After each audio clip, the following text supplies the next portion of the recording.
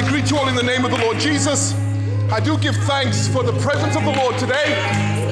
I give thanks for the presence of the Holy Spirit today. I'm so grateful for it. Let me go back to my scripture here just for a second, because I think there's a little bit more to take out of that scripture. In 2 Chronicles chapter 7, if you could just stand for the reading of the word while I read this scripture. 2 Chronicles chapter 7. I just want you to hear this word that the Lord has spoken. It's not my message, but it's the word of the Lord now. This was concerning the dedicating of the house of God. 2 Chronicles 7. And it reads right from the beginning of the chapter. I'm going to read the beginning of the chapter just to give you some context. Now when Solomon had made an end of praying. So right at the first part, we see when Solomon was praying.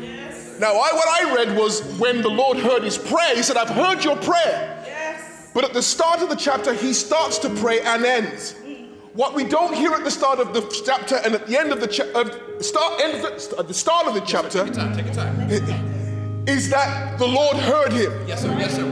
We hear 11, 12, 13, 14 verses later that he hears the prayer at the start of the chapter. Speak, elder. Speak, Holy Ghost. What we see in verses 1 through 10 is that 7 days pass. Yes, sir. Yes, sir. Yes, 7 days pass between when Solomon prayed and the Lord says, I hear your prayer. Okay, 7 days. 7 days. Look, I don't care how long you've been praying.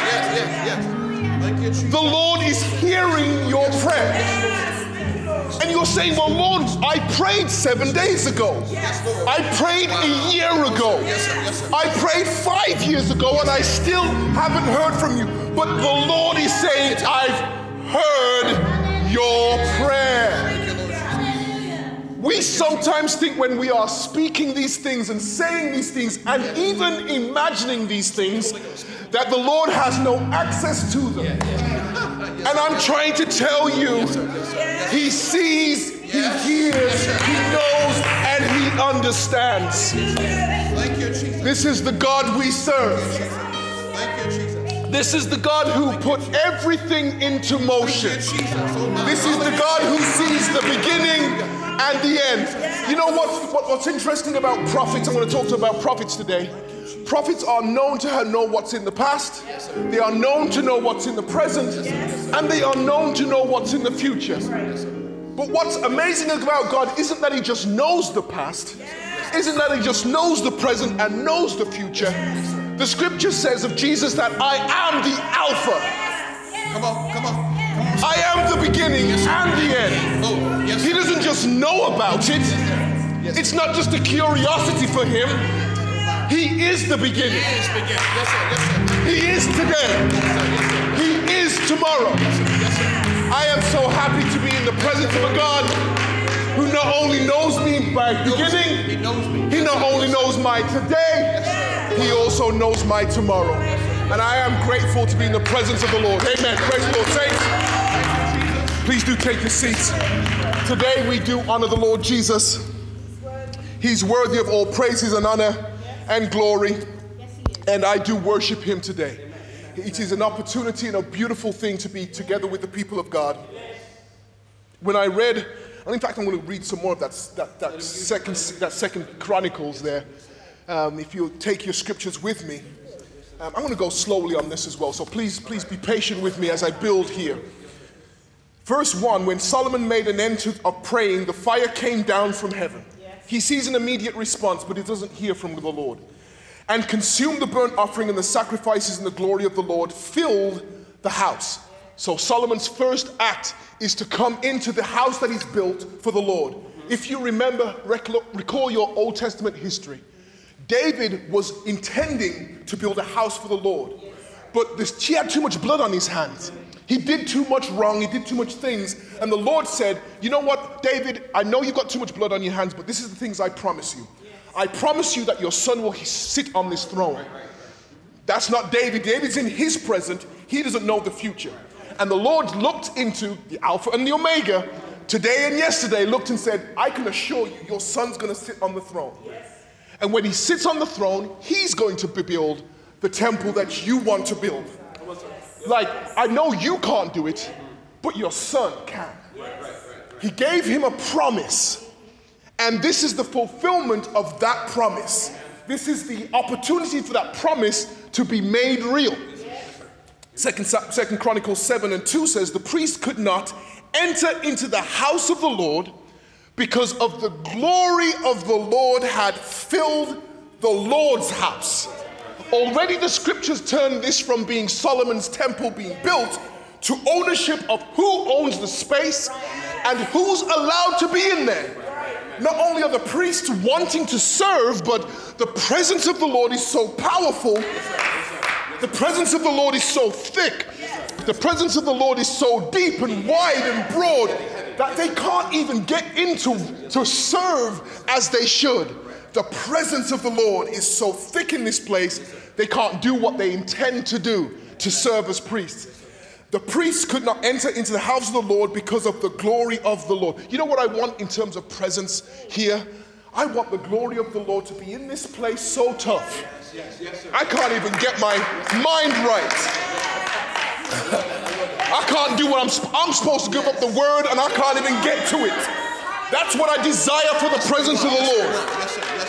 I'm supposed to tell you about the announcements for next week, can't get to it because of the presence of the Lord. I want him in our lives, I want him in our space, I want him in our heart. Can you imagine you've got one job? The priests didn't have part-time jobs. This was there. Everything they were supposed to do was in that temple. I can't even do the one thing I'm here for because the presence of the Lord. You know what? I'm okay with that. I am totally okay with the presence of the Lord stopping singing, stopping drumming, stopping keyboard playing, stopping the word. Let the presence of the Lord come in. Oh, hallelujah. Let your Holy Ghost move here. So the scripture says in verse 3, and when all the children of Israel saw how the fire came down, when they saw the Lord's response to the sacrifice and the glory of the Lord of the house upon the house, they bowed themselves with their faces to the ground upon the pavement and worshipped and praised the Lord, saying, for he is good.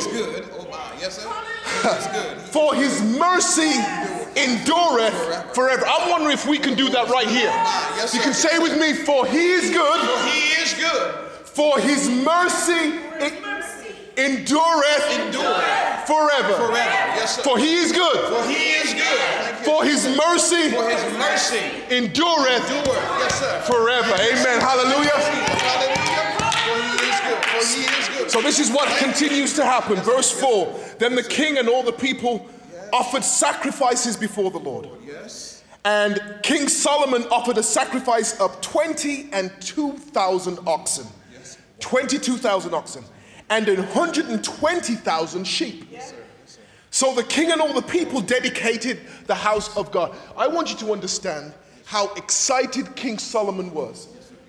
This was an endeavor that at the time was known throughout the world. They built a temple in Israel, and it is impressive. But Solomon's whole thing was when he got here, I'm not going to just rest on the fact that this is a beautiful temple. He came in with a heart of sacrifice. And the scripture says he gave how much? 200,000.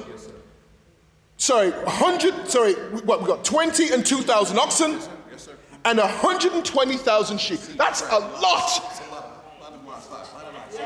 And I'm wondering sometimes if we come into the house of the Lord with a little bit of the mixed mindset here, we come with what we can get rather than what we can give. Solomon's built this. In fact, all of Israel, he had to tax them really strongly, and they were upset about it, to be honest. That's how taxes are. He taxed the people so he could build the temple. It wasn't magic they built it with, it was with money, and people had to build and make it. And they upset them, but when they got the temple in place, the scripture tells us that they all worshipped and said, what? For the Lord is good. The taxes weren't so bad after they saw the temple. After they see the presence of the Lord, they say, oh, actually this is good. The problem sometimes is that when we're in our problems, we can't see the good. All we see is the problem. That's right. So very true. So very true. And so it's difficult, but I'm challenging you right now, when you're in the problem, say, he is good. He is good. Okay. And his mercy endureth forever.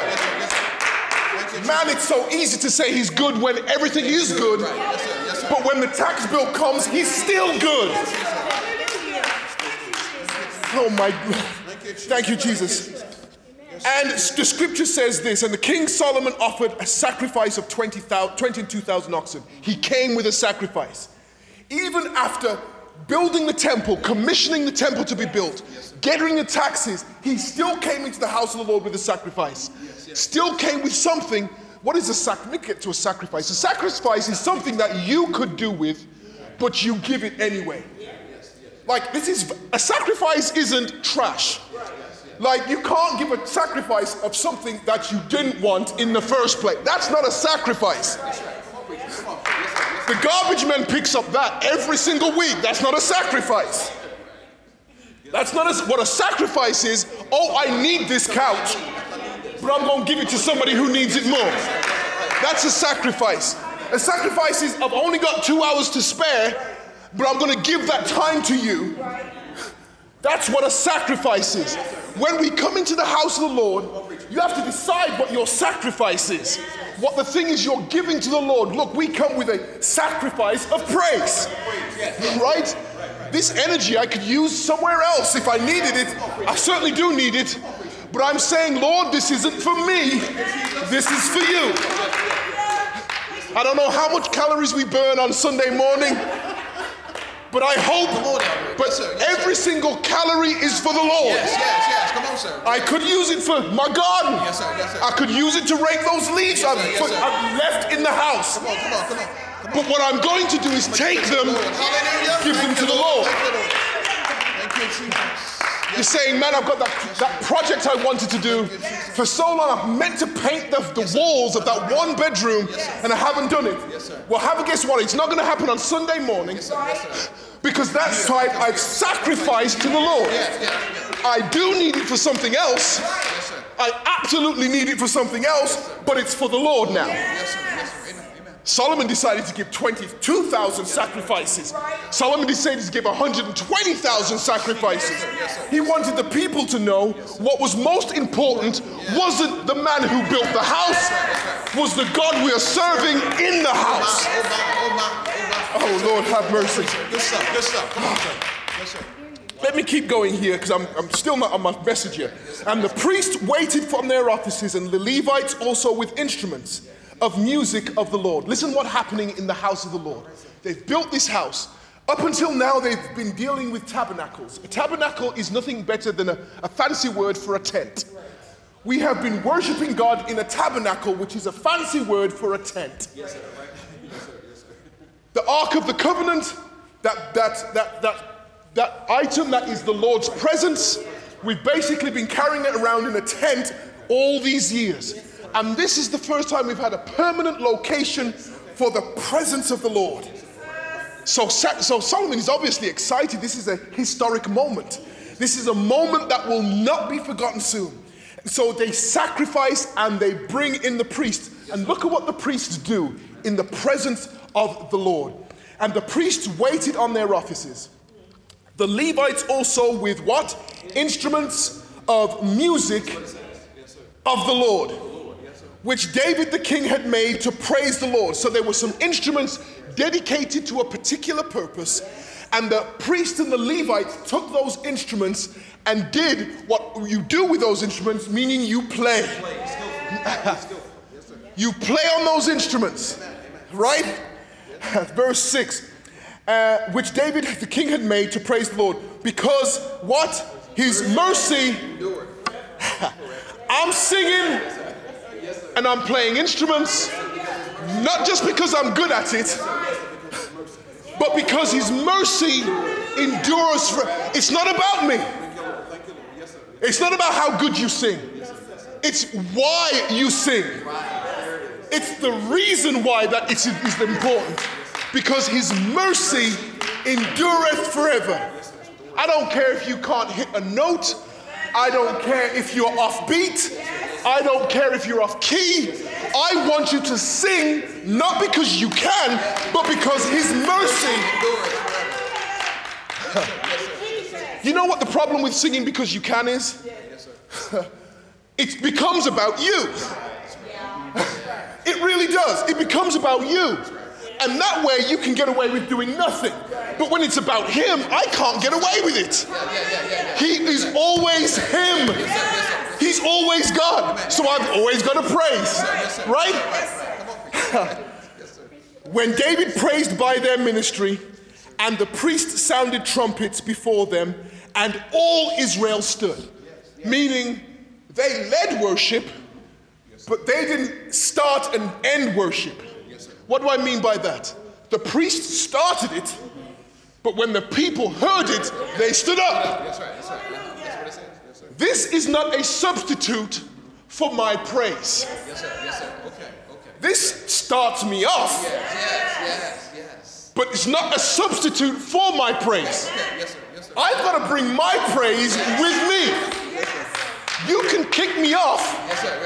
You can tell me what song we're singing, but you can't sing the songs for me. And I don't care if you've got no voice, sign that. Mimic it, mime it out. Whatever you've got to do. The scripture says we can lift our hands in worship. The scripture says you can clap your hands, all ye people. You can shout. You can stamp. You can dance. And now I've just realized you can just simply stand. That's a praise. Oh, you didn't think it was a praise, did you? You thought it was just something you could. No. When they started praising, the people stood. If you do what you can do. I'm starting to realize that I can't sing with the full voice I used to be able to sing with. My voice goes out in 2 minutes. That's it. But the Lord's got that 2 minutes. It's all hit. I'm saving that voice on Saturday, so Sunday I can give him what I've got. Sacrifice of praise. Verse 7, moreover Solomon hallowed the middle of the court that was before the house of the Lord. For there he offered burnt offerings and the fat of the peace offerings, because the brazen altar which Solomon had made was not able to receive the burnt offerings and the meat offerings and the fat. You know what this is telling me? Not everything was ready the way it should be. But Solomon made it work. He basically offered it in the middle of the court because the other parts weren't ready right yet. And I want you to know that I don't want perfection to get in the way of praise. Like, I don't care if it goes a little bit wrong. That doesn't bother me in the slightest. My intent is where my heart is. Like, Solomon was probably wanting to do it exactly the way. Wasn't the way to do it that way. He didn't have the opportunity. So he just did it where he was. Saying, oh, the keyboard doesn't sound right today. I don't care. Is it in honor of the Lord? Good. Oh, the drums seem too loud. I don't care. What did we do and who did we do it for? You understand what I'm saying? Verse 8, also at the same time, Solomon kept the feast 7 days. So now we know he prayed, and for 7 days he's kept a feast, and all Israel with him, a very great congregation, from the entering in of the Hamath unto the river of Egypt. And in the 8th day they made a solemn assembly, for they kept the dedication of the altar 7 days, and the feast 7 days. And on the 23rd day, 23 days into this event, of the 7th month, he sent the people away into their tents, glad and merry in heart. For the goodness of the Lord had showed unto David and to Solomon and to Israel his people. The worship has been finished now. The worship has gone forward. The musicians have praised God. The people have stood and worshiped God. We've said, for his mercy endureth forever. We have given God all his praises. And at the very end of this is where I was reading earlier. Verse 11 picks up. And thus Solomon finished the house of the Lord and the king's house, and all that came into Solomon's heart to make in the house of the Lord and in his own house, he prosperously effected. And the Lord appeared to Solomon by night and said unto him, I have heard your prayer. Can you imagine?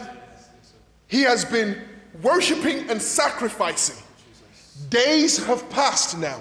Weeks, in fact, we realize now have passed. And the Lord says to Solomon, now I hear your prayer. Look, I'm not even expecting necessarily the Lord to answer your prayer in this moment right now as you prayed. But I'm asking you to steal away a little bit of moments of your time to right now to put something in your heart to pray for. This can be a somebody. This can be a person. This can be a thing you need. This can be a thing they need. This can be a friend, a cousin, an aunt, a sister, a brother, a husband, a wife. I don't care what it is. But I'm asking you to pray that prayer now. I'm asking you to pray that prayer. And because what I'm expecting is that the Lord is going to hear us. And he's going to respond to that prayer. This is what the scripture goes on to say in this chapter. And the Lord appeared to Solomon by night and said unto him, I have heard your prayer and have chosen this place to myself for a house of sacrifice. I've chosen this place. You built it, but I've chosen it. Look, you're here. You've already been built. You maybe have already had your purpose. But I'm telling you right now that whatever your purpose was, whatever you built in your life and for your life, the Lord chose you. The truth is, Solomon's temple at this point is one of the most impressive buildings, but what I'm hearing is that it's not the largest one. So the Lord had his choice of places he could have been. But he chose this one. To be sure, Solomon's temple was beautiful. Solomon's temple was an architectural, magnificent place. It was beautiful. It's described in great detail. But what we don't know is why the Lord chose this place. He could have chose any place. And you may have the question in your heart is, well, why the Lord chose me? Don't you know you are beautifully and wonderfully and fearfully made? His selection of you is nothing but his own grace in action. His own mercy in action. And I give God thanks for selecting me. And the Lord appeared to Solomon by night and said unto him, I have heard thy prayer and have chosen this place to myself for a house of sacrifice. This is what the powerful part that I hear. He said, this is what the Lord says to Solomon. If I shut up heaven, like I have the right to make it rain and to make it stop raining. That's my sovereign right. I created everything in existence by my own word. Look, this is some powerful stuff. I hope you're getting the context here. The creator of heaven and earth is saying to Solomon, he's saying, if I shut up heaven, that it rains no more. Thank you, Lord. Verse 30, if I shut up heaven, there be no rain, or if I command the locusts to devour the land, or if I send pestilence among my people, if my people, which are called by my name, shall humble themselves and pray and seek my face and turn from their wicked ways, then will I hear from heaven and will forgive sins and will heal their land. The purpose here of our prayer is to forgive sin and to heal the land. Today I was planning to speak to you about prophets, and it kind of speaks to this particular moment. What prophets did in the Old Testament was really, really important. There are most of the last few books of the Old Testament are all prophetic books. Prophets, we think about prophets usually as people who look way into the future. That's one of their jobs, not their whole job. What most of their job was to do was look at the present moment. Like about 3% of the prophecies were about some future or messianic prophecy. Most of them were about what's going on right now. Right? So they would have to look at what's going on in the society, look what's going on in the people, and say, this is the Lord's will. But you're not doing it. Like, I've got to get you all right here because we are doing stuff and this isn't the part of the promise. There's a promise happening right here that's based on a particular set of conditions. That if my people, the people I've described as ownership of, will pray to me, will get their lives right, you have direct access for me to turn my mind around about things. Now we think about the Lord's word as being unchangeable and unmovable. But the Lord is inviting you into his decision-making process and saying, look, I've decided some things about you. And he's saying, man, Lord, if you will pray, if you'll humble yourselves, I will turn that no into a yes. Let me read that again. If my people which are called by my name shall humble themselves. You know what? This is a really big obstacle sometimes for us, to humble ourselves. I don't know if you've ever had to say sorry to somebody because you've messed up. And even though you're the one to have messed it up, the act of saying sorry requires so much incredible willpower. I can't do, I'm like, I know I'm wrong. When I look at it really, yep, that was all me. And I've got to go over there and say, I'm sorry. I've got to humble myself. Man, it's still tough. It's almost like I prefer to do a workout than have to say, I'm sorry. It's tough. It's difficult. It's hard.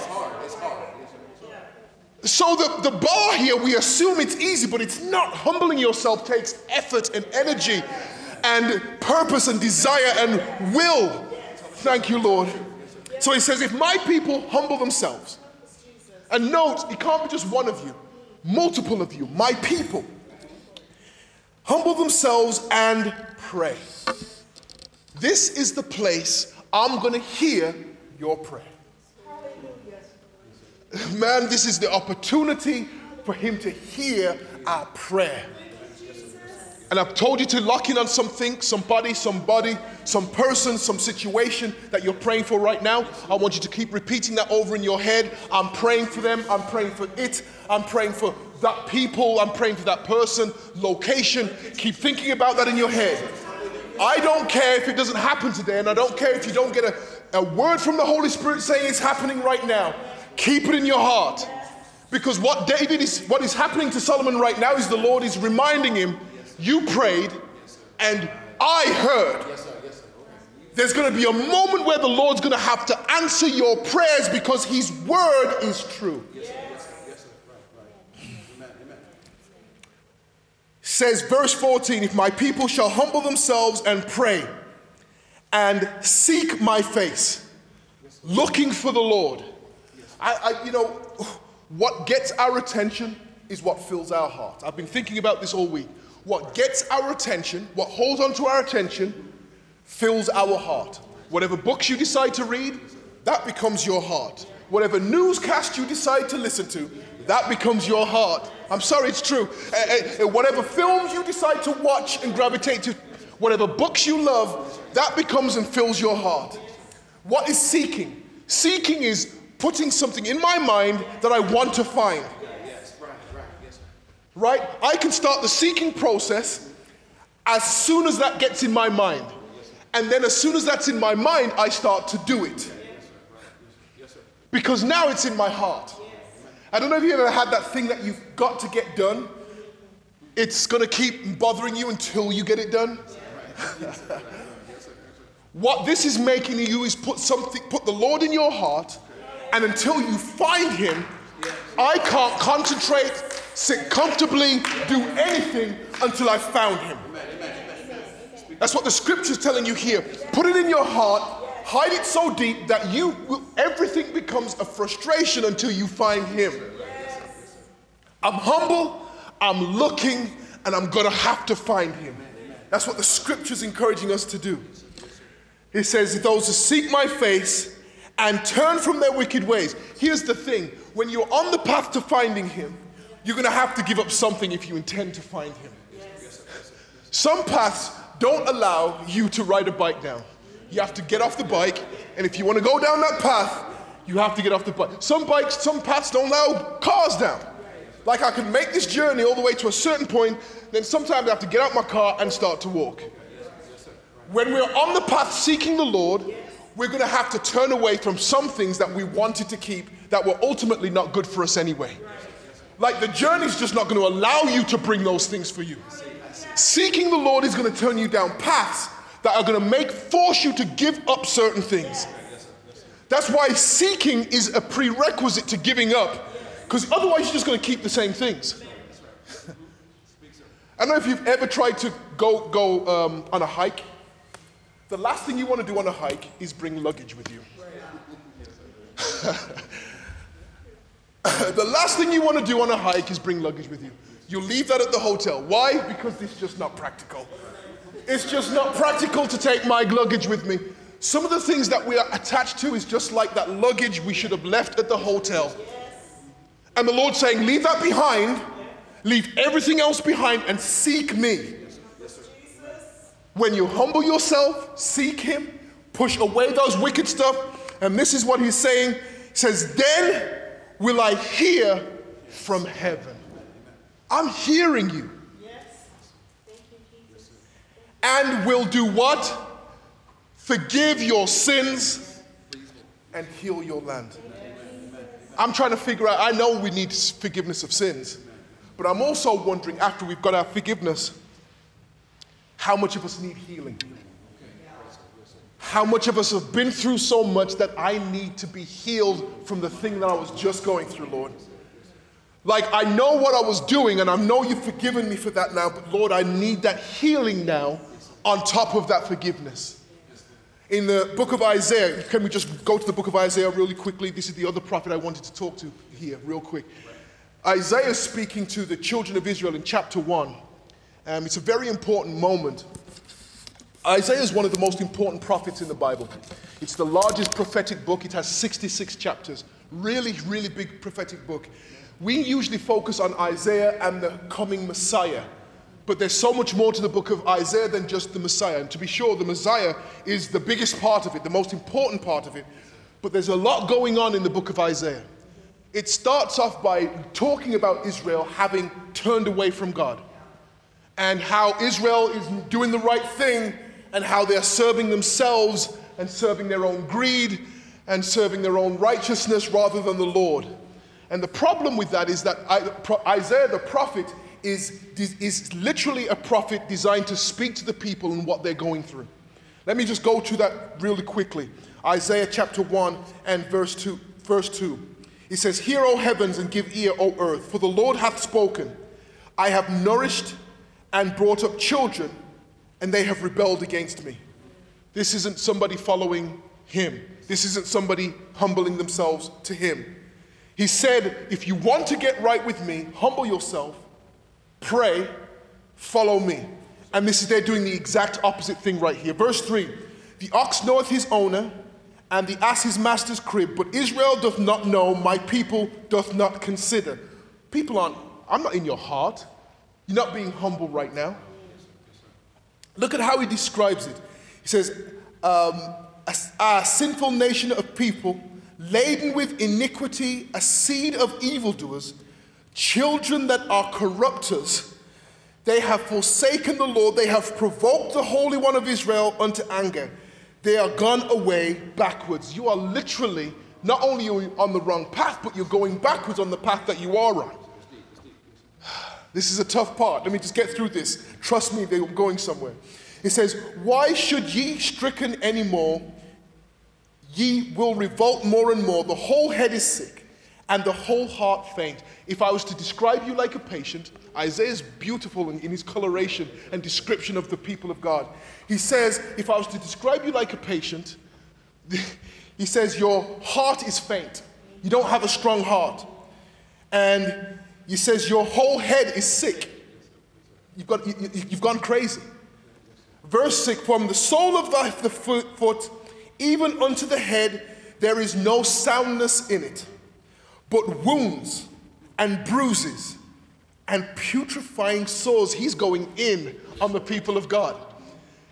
The exact opposite of what the Lord is suggesting to happen to the people of God in Chronicles. The people have turned the exact opposite way.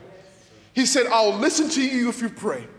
I will listen to you if you humble yourself. And they've done the exact opposite. They've done the exact opposite thing. They've taken care of themselves. The scripture tells them that they are being unjust and not taking care of people. And as a result, they can't hear. So Isaiah the prophet comes in and says, I need to tell you what's going on right now. And I need you to fix this. Let's jump down to verse 16. I'm going to take my seat here in a moment. It says, wash you, make you clean. Put away the evil of your doings. From before mine eyes, cease to do evil. Learn to do well. Seek judgment or seek justice. Relieve the oppressed. Judge the fatherless. Plead for the widow. Look, you've been doing injustice and unkindness to people, and I need you to fix it. Verse 18, he says what? Come now, let us reason together, saith the Lord. Though your sins be as scarlet, they shall be as white as snow. Though they be red like crimson, they shall be as wool. The Lord is telling the people to do exactly the same thing that he's been telling them to do in Solomon. This is hundreds of years later. We are seeing the same message from the Lord. He is truly merciful. They've turned away from him. They've stopped being humble. They're not looking after the widow. They're not looking after the orphan. And he's saying, I want you to look after these things. And the Lord is telling them, if you turn away from that, I'll start to hear you again. I'll start to hear you again. And it's important that we listen to the prophetic word of the Lord. It's important that we turn away from the wickedness that's in our heart. It's an important message because sometimes I think we get so complacent and I think we assume everything's going to be okay, but I've got to do the little bit of warning too, because we can't allow our hearts to be filled with injustice, because the Lord needs us to be justice for him in the earth. Let me just read that scripture through again. Wash you and make you clean. Put away your evil doings from before mine eyes. Cease to do evil. Learn to do well. Seek judgment. Relieve the oppressed. This is what the Lord is asking us to do. Judge the fatherless. Bring justice to the ones who don't have fathers, the orphans. Plead for the widow. Look after those who can't look after themselves. Come now and let us reason together. Isn't it a beautiful thing for the Lord God to say to us? Come now. You're the one who's wrong. You're the one who's out the way, and he's saying to you now, come now. I am inviting you back. Know how it started. He says, you're like rebellious children who don't listen. You're like children you're like a sinful nation ladled with iniquity. That's how he started chapter 1 of Isaiah. And at the end he's saying, come now. I know who you are and what you are, but come now. Let us reason together, saith the Lord. Though your sins be as scarlet. Scarlet is a particular color, a red, a very deep red. In fact, it is so deep, it requires a process to create red that means essentially if you wanted that garment to be any other color, you're stuck. It's done. It's always going to be that. Like that process always makes scarlet garments scarlet. Can't make it another color. That's the color it has to be. And he's saying, even though you've made that garment scarlet, I'll make it white. It's supposed to be permanent. It's supposed to be permanent. That sin, that problem, that issue is supposed to be permanent. But that's not the way it has to be. That's what I love about this. You know, one of the things, I do like the fire and brimstone messages. They're absolutely correct and necessary and needed. But the Lord has always said, I can fix this. Like, we need to hear that the Lord is upset with us, but we also need to know that the Lord can save us. His arm isn't too short that he can't find and hold you and keep you. That's what Isaiah said. Yes, sir. Yes, sir. Yes, sir. Can you find that for me? His arm is not too short. You assume that because you're in a wicked way, in a problematic way, that the Lord won't eventually come and save you. If you humble yourself, he will. I don't have any problem with a message that tells us what it is. But don't leave me without the fact that the Lord will save if I repent. Amen? Let me read that through again. Come now, let us reason together, saith the Lord. Though your sins be as scarlet, they shall be as white as snow. Though they be red like crimson, they shall be as wool. So when we started with the garment of the sheep, it was wool. White, whatever color the sheep was, that's what the wool is. And he said, yes, you put your garment through the process of scarlet and you dyed it and you thought it was permanent. That's what sin was supposed to do to you. But he says, I can make that garment like it was when we got it from the sheep. I can make it like that again. I am not here to worry about or be concerned with or trouble myself with what the past was, because he can make all things new again.